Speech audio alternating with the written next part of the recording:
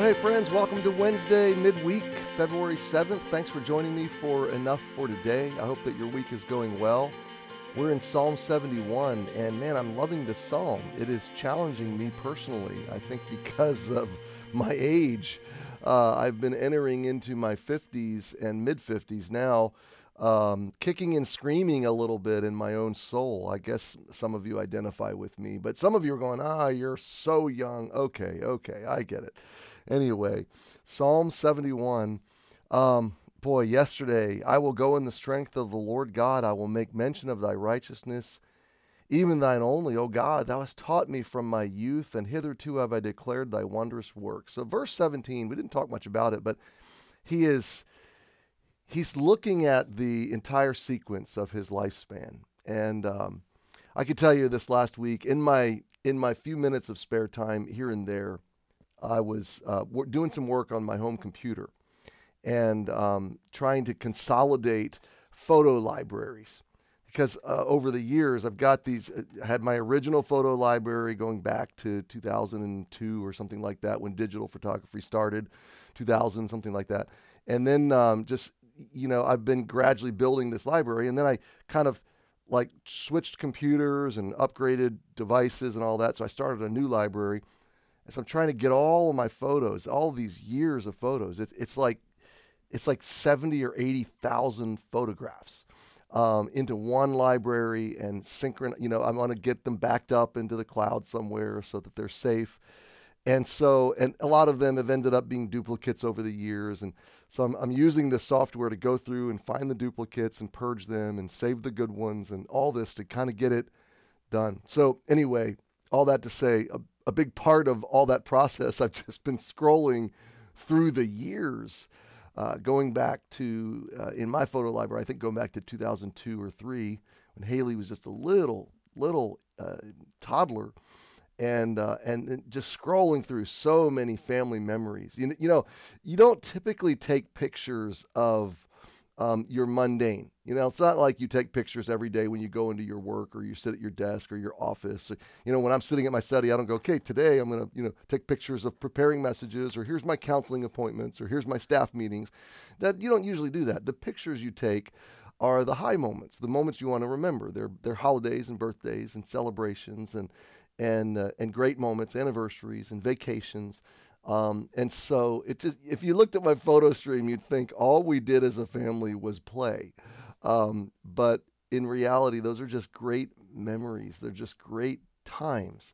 And God brought us through, and he's blessed us in so many ways.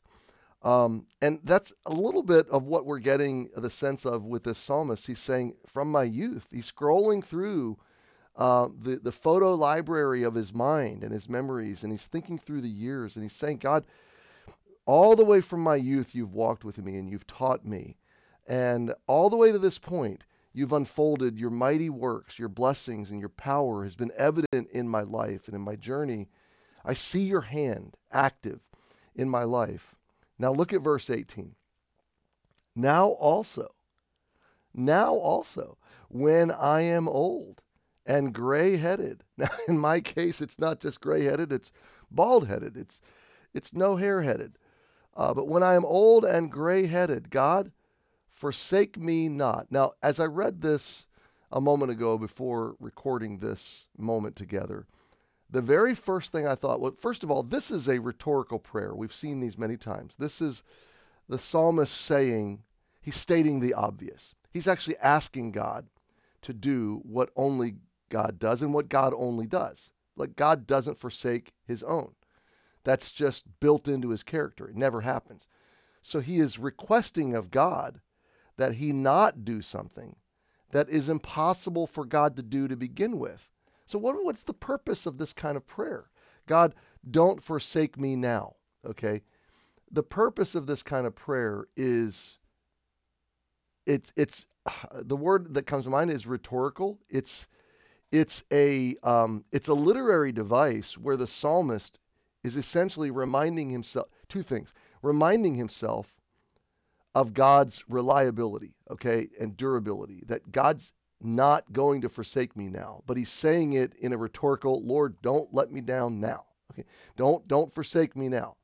Well, he's not going to, and the psalmist is assuring himself that he's not going to. He's reminding God of his own character, okay?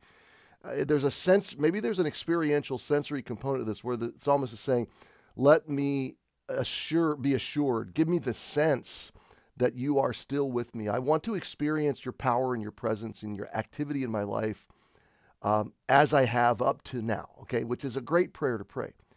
But let me tell you the second sense that I believe is built in here into this poetry, okay? It's also, God, I'm not going to forsake you now. God, I'm not going anywhere, and I hope you're not going anywhere either, okay? There is, well, he's already said it in verse 14 and 16. I will, the commitment is there. I'm not going anywhere. I'm going in God's strength. God, you go with me too. I'm not going to forsake you now. We've come this far. I'm not giving up now. God, don't give up on me now. I just love that. I'm reminded of a song we used to sing years ago. I've come this far by faith, leaning on the Lord, trusting in his holy word. He's never failed me yet. Oh, I won't turn back. I've come this far by faith. I was singing that to Dana, I don't know, a couple of months ago in a humorous moment. I forget why and what we were talking about or what hardship or deal we were dealing with in the moment, but I just decided to break the ice a little bit and bring some humor in. And I just grabbed that song from literally 25 years ago in my life and began to sing it, and she cracked up. And it brought some levity to whatever difficult moment we were talking through. So, oh God, well, verse 18, now when I am old and gray-headed, oh God, forsake me not, until I've showed thy strength unto this generation, and thy power to everyone that is to come. Oh, I love the end of this verse. Lord, let's just keep this journey going until I have fulfilled my assignment, my mission, my vision, my passion that you've given me to show your strength to this generation. Now, if you're over, oh goodness, I'm going to say 40, 45, and you're watching this, I'm just going to arbitrarily draw a dividing line.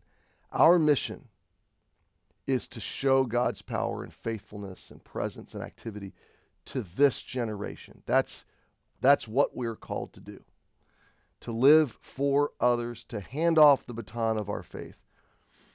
And we need God's power to do it. We need God's strength to do it. But our mission is to project, is to show forth. It is to advance and magnify and glorify the activity of God, the power of God, the strength of God to everyone that's coming behind us. And so I can speak for myself. I'm in. Like, I am all the way in on that mission. In fact, even as I'm recording this, I'm asking for your prayer today, Wednesday, because Thursday, Friday, Dana and I will be doing exactly this to the next generation of pastors.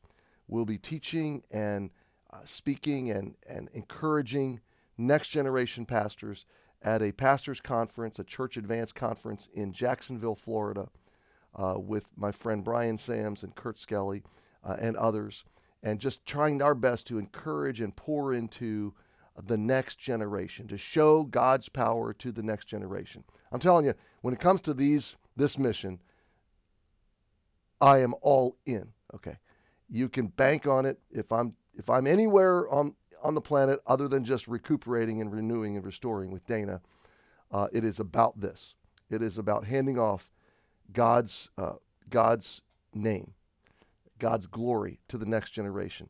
And I just, number one, encourage you to embrace this same assignment. And number two, I want to thank you, those of you that share in this mission with me and Dana, and all of us in our church family that are committed to this next generation. Let's press on in it. It honors God that we would give our lives to this next generation and show them his beauty. Thanks for joining me in it. Happy Wednesday. Have a great day. We'll see you tomorrow.